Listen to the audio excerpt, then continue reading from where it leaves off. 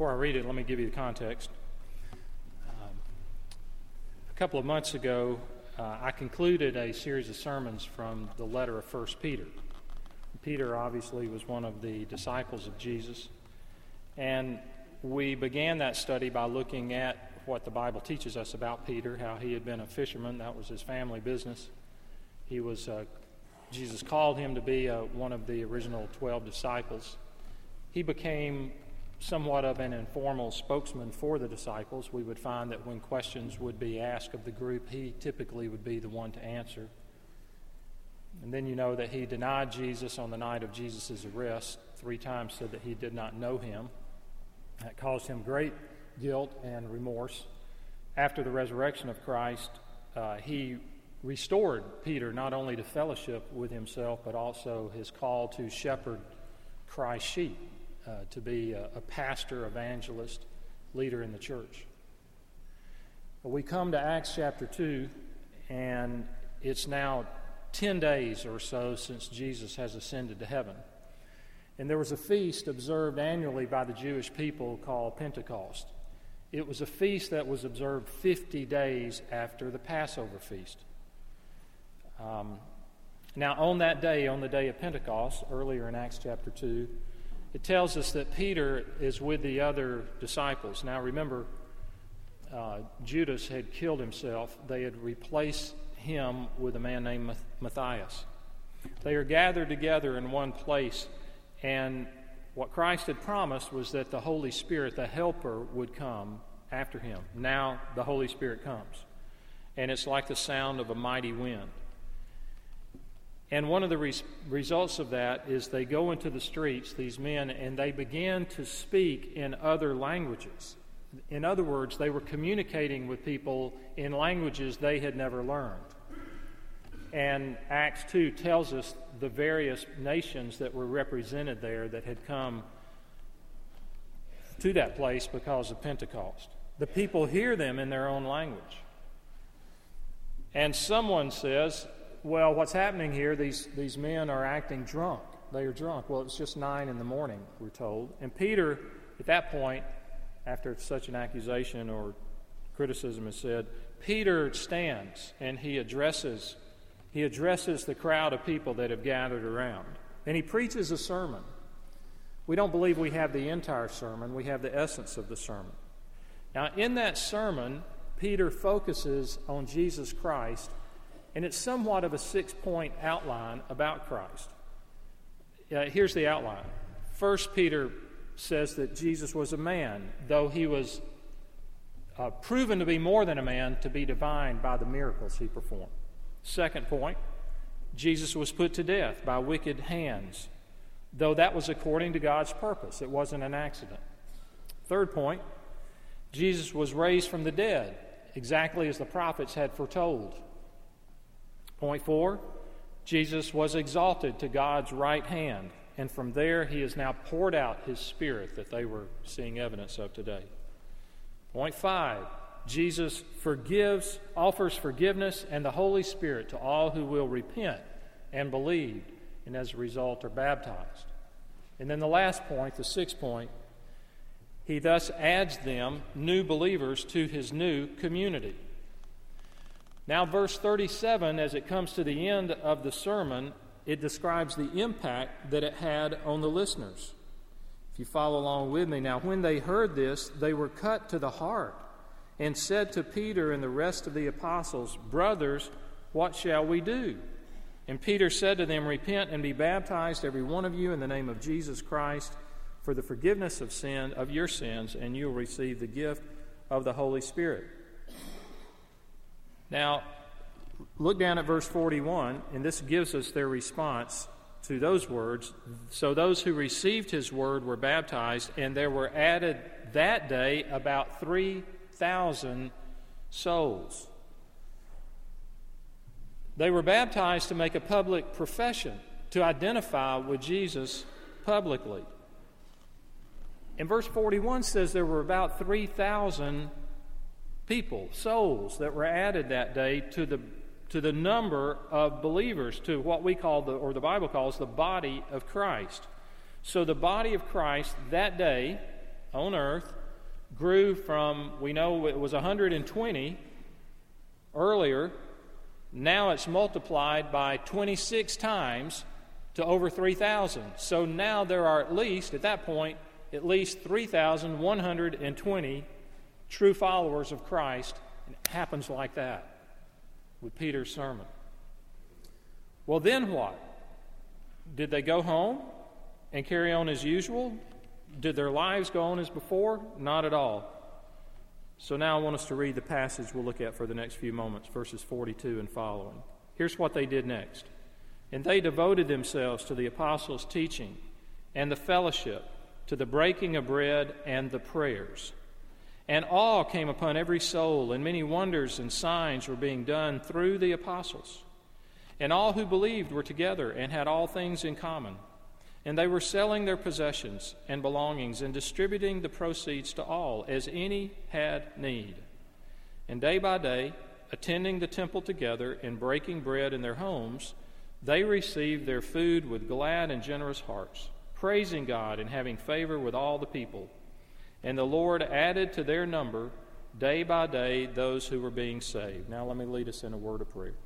Our Father, as we come to this, your word, we ask that your Holy Spirit might now open our eyes, that your word would land as seed on good soil and bear much fruit. In Christ's name, amen.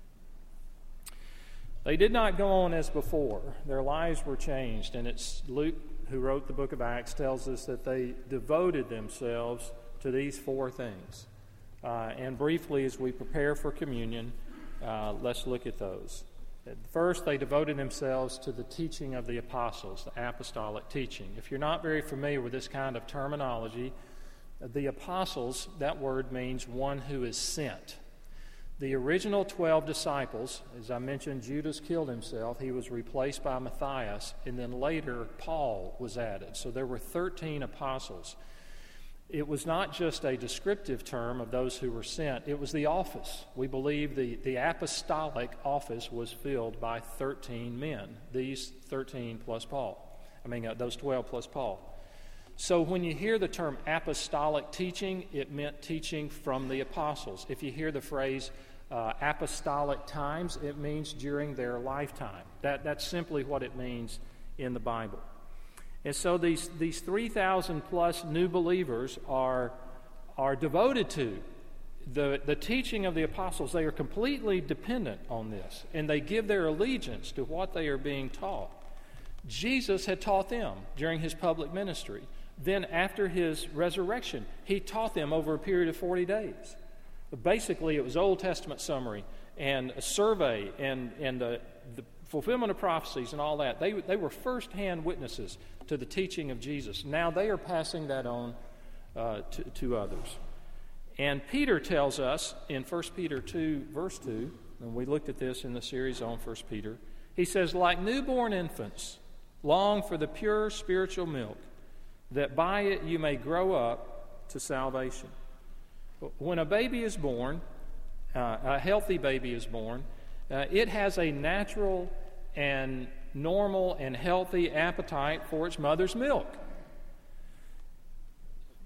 The baby needs nourishment, and as it takes nourishment, it grows. Peter takes that simple picture and says that's like a new believer. As newborn babes, as newborn infants, long for the pure spiritual milk, and he's talking about God's Word. New believers have a natural craving for that spiritual milk. Therefore, we devote ourselves to apostolic teaching, to the teaching of the Scriptures and learning from it. Now, if you think that Christianity is just one flavor of ways to reach God and no difference between this and other religions, in this one area, if you contrast this with many Eastern religions, in many of those they say, empty your mind. Empty your mind. You're not encouraged to think. In some cases, they deny learning. But it's not that way in the Christian church. We are to learn. There is a yearning to know God and to know Christ and to know about the world that He has created. It drives scientific inquiry.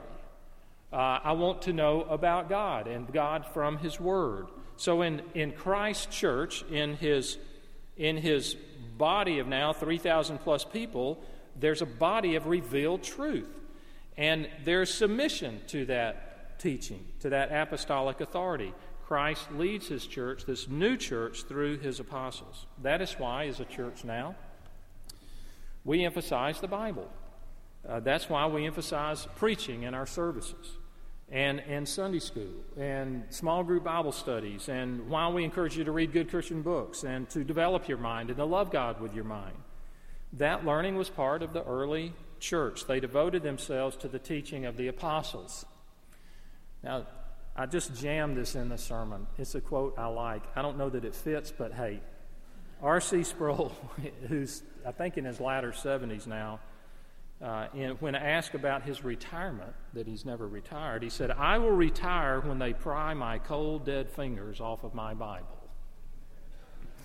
I like that. Because we'll never reach a point where we've learned enough. I don't mean just knowing facts to be able to regurgitate knowledge base like that, but where it affects our lives, where our lives are brought into submission to it. So when it says they were devoted to the apostles' teaching, they were learning, they were applying. How does this impact my life? How does this impact how I relate in the work, in my marriage, to society? They were applying it. That's what it means that they were devoted to it. Are you devoted to biblical teaching? Second mark of this early church was fellowship. This was the second thing they were devoted to. And here's a technical term, koinonia. Only time it's used in the New Testament, as it's used here, is in this particular passage. It means to share in common with. To share in common with. They had a common identity. They have a common purpose. They have a common goal. And they enjoyed life together. I told some students the other day that before I was a Christian, the last people I liked to be around were Christians. They made me feel uncomfortable. Not that they tried to, not that they were doing anything wrong. I just felt awkward and guilty, and I preferred not to be around them. And when I came to know Christ as a high school student, interesting, those were the very people I gravitated toward. Why? I wanted to talk to them. I wanted to discuss God. I wanted to fellowship, because now we had something in common that we had not had in common before. As I mentioned, Luke writes this, and he gives in verses 44 and following some very down-to-earth illustrations of this fellowship. And he does it with what some call the most controversial verses in the entire New Testament. I'm talking about verse 44. All who had believed were together and had all things in common, and they were selling their possessions and belongings and distributing the proceeds to all as any had need. I am told that everyone who has argued for communism uses these verses. This was not communism as we think of it as a political system. Why do I say that? Well, first of all, it's voluntary. This sharing was not commanded by the apostles. It was not coerced by them or by the government. The people retained the right of private ownership. Nothing was confiscated from people. So this was a voluntary distribution to those who were in need, because they were now in a common family. They were brothers and sisters, and there was a spirit of generosity which had been produced by their newfound faith in Jesus and the indwelling of the Holy Spirit. That's part of the fellowship, the sharing in common with. So some in the early church, just like today, some were in desperate poverty, while others were not. I don't know if they were wealthy, but they had enough. And the sharing and the distribution then were driven by generosity, Christian generosity. No one was required to do this. No one was required to give up their private property. They gave because they wanted to. In a healthy church, there is generosity. I see it here. I hear of needs that come up, or you hear of needs that come up, and I'll get a phone call, or someone will say, "Can I drop by your house?" And they'll say, "I want to help so-and-so, but I don't want them to know it. How can I do that? And I want to help financially." And that's a mark. That's a normal thing. That should happen in the church. And it happened right here with these new believers. Let's press on. Third thing they were devoted to was the breaking of bread.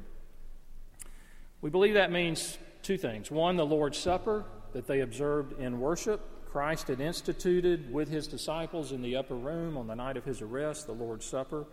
This was a regular practice in their corporate worship. But secondly, it was the common meal, meals they shared together, even that which we call the agape meal or the love meal that we think came at the end of their corporate worship, and they would fellowship and they would eat together. And they met, they talked, and they did so in each other's homes, and they planned, they dreamed together. Can you imagine the questions of these brand new Christians at that time in history? What does it mean to go to the synagogue and to continue to worship? How do we talk to others about Christ? What is the nature of things to come? When will Jesus come back? That's part of the breaking of bread. Fourth, he says that they were devoted to, now look at it carefully there. I've lost my verse number. It's at the end of 42. They were devoted to so-and-so and so-and-so. And what type of prayers? You see the word? The prayers. All right, so he sticks this little word in, the prayers. We think by doing that, it just wasn't they were devoted to prayer. They were devoted to the prayers, which was the daily corporate prayers at the temple.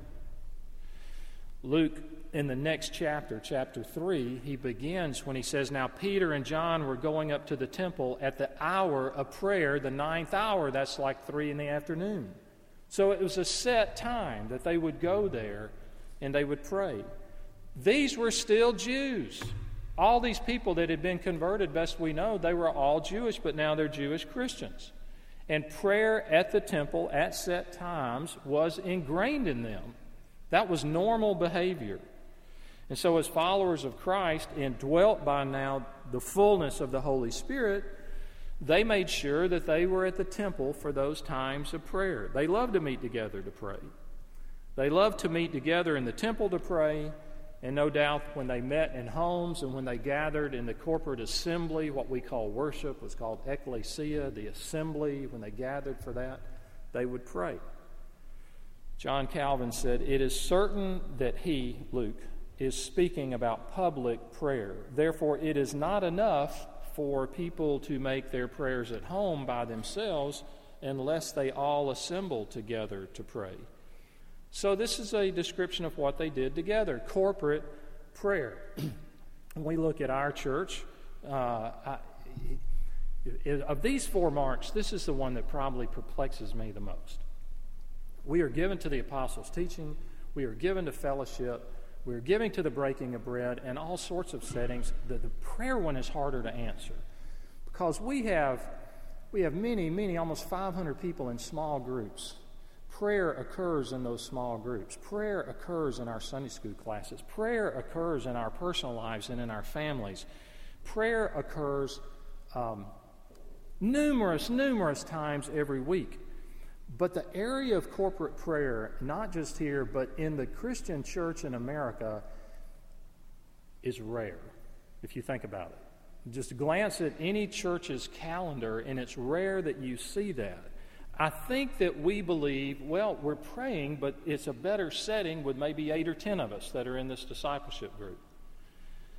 But there's still a place for corporate prayer. And this was an element in the life of these believers that they gathered corporately for prayer. And so I long for the day to see corporate prayer vital in the church. I know some of you weren't born then, but after 9/11, it was not on you. We put a sign out there and opened the doors, and we had noon prayer meetings. And we would have almost as many people as are seated here right now. That was unprecedented before or since. And just people off the street, they would come in during that time. And tonight we will gather at a monthly time on the Lord's Day. You know, we've tried to pick the most convenient time, Sunday at 6 p.m., the first Sunday of the month. And there'll probably be 25, maybe 30 of us. Roughly 4 to 5% of those who are here this morning in corporate worship. And I would ask you, as I ask myself the question, why would you not be there? And if we think, well, that's something really mature, godly, super spiritual people do, right? How long have these people been in the kingdom? A matter of days, maybe weeks. They didn't have to grow for 10 years as a Christian and learn all sorts of religious jargon before they could pray. They immediately backed like newborn babes. So these are the four things. Look at the result then of what happened in verse 43. Everyone kept feeling a sense of awe. There was an awe about what God was doing. There was an expectation. There was a sense that God is a consuming fire. There was a sense that the Holy Spirit has come in power, and they've seen this. They're seeing God work. And then verse 47, the Lord added to their number daily those who were being saved. Now, as I read John Calvin and others and look back through the ages of how this verse, comments on this verse, all would say they were fishing for men. They were not passive. These early believers were ambassadors for Christ. We can assume they were giving their best efforts to take the good news to those that they knew. And they strove to the best of their ability to gather into the fold people that would respond to the gospel. And yet, at the end of the day, how does Luke describe it? The Lord added to their number. He was the one who's producing the fruit. So we are to work and labor and evangelize and fish for men and make disciples of all nations and recognize the brevity of the time that we have and be ambassadors for Christ. And at the end of the day, it's the Lord who causes fruit to come. So as we come to the Lord's table, how does our church reflect what this early church did from 2,000 years ago? We need to have a vision of the church so that we come together. We do so with delight and rejoicing and in awe of what God has done and is doing. But here's the last thing I want to leave you with. When you look at these four things, apostolic teaching, fellowship, breaking of bread, and prayer, what struck me, they're so simple. Anybody can do this. Illiterate, that most of them, probably half of them were illiterate in that day in the Roman Empire. Could have been. You don't need a master's degree. You don't need to have been around the Bible for 10 years before you can enter in. Any of us can pray. Any of us can learn from Scripture and just ask someone to teach us if we're not able to read it for ourselves. So there's no national limitation. There's no racial limitation. There's really no age limitation here. The invitation from Christ is for all to believe, to trust in Him. Let's pray together. Father, we thank you for the fact that you changed lives. Many of us sit here, and we live 2,000 years removed from these brothers and sisters back there in Jerusalem in the first century, but we can relate to what you did in their lives. You transferred us, as you did them, from the domain of darkness into the kingdom of light. And we've experienced that hunger and thirst for your word as the deer pants for the water brooks. So we've panted for you. We've experienced the vitality of fellowship and corporate worship with the Lord's Supper and fellowship and also in prayer. We pray that we would be like them, devoted, that our lives might be characterized by that one word, devoted to these things with the brief time that you've given us on earth. We pray in Jesus' name. Amen.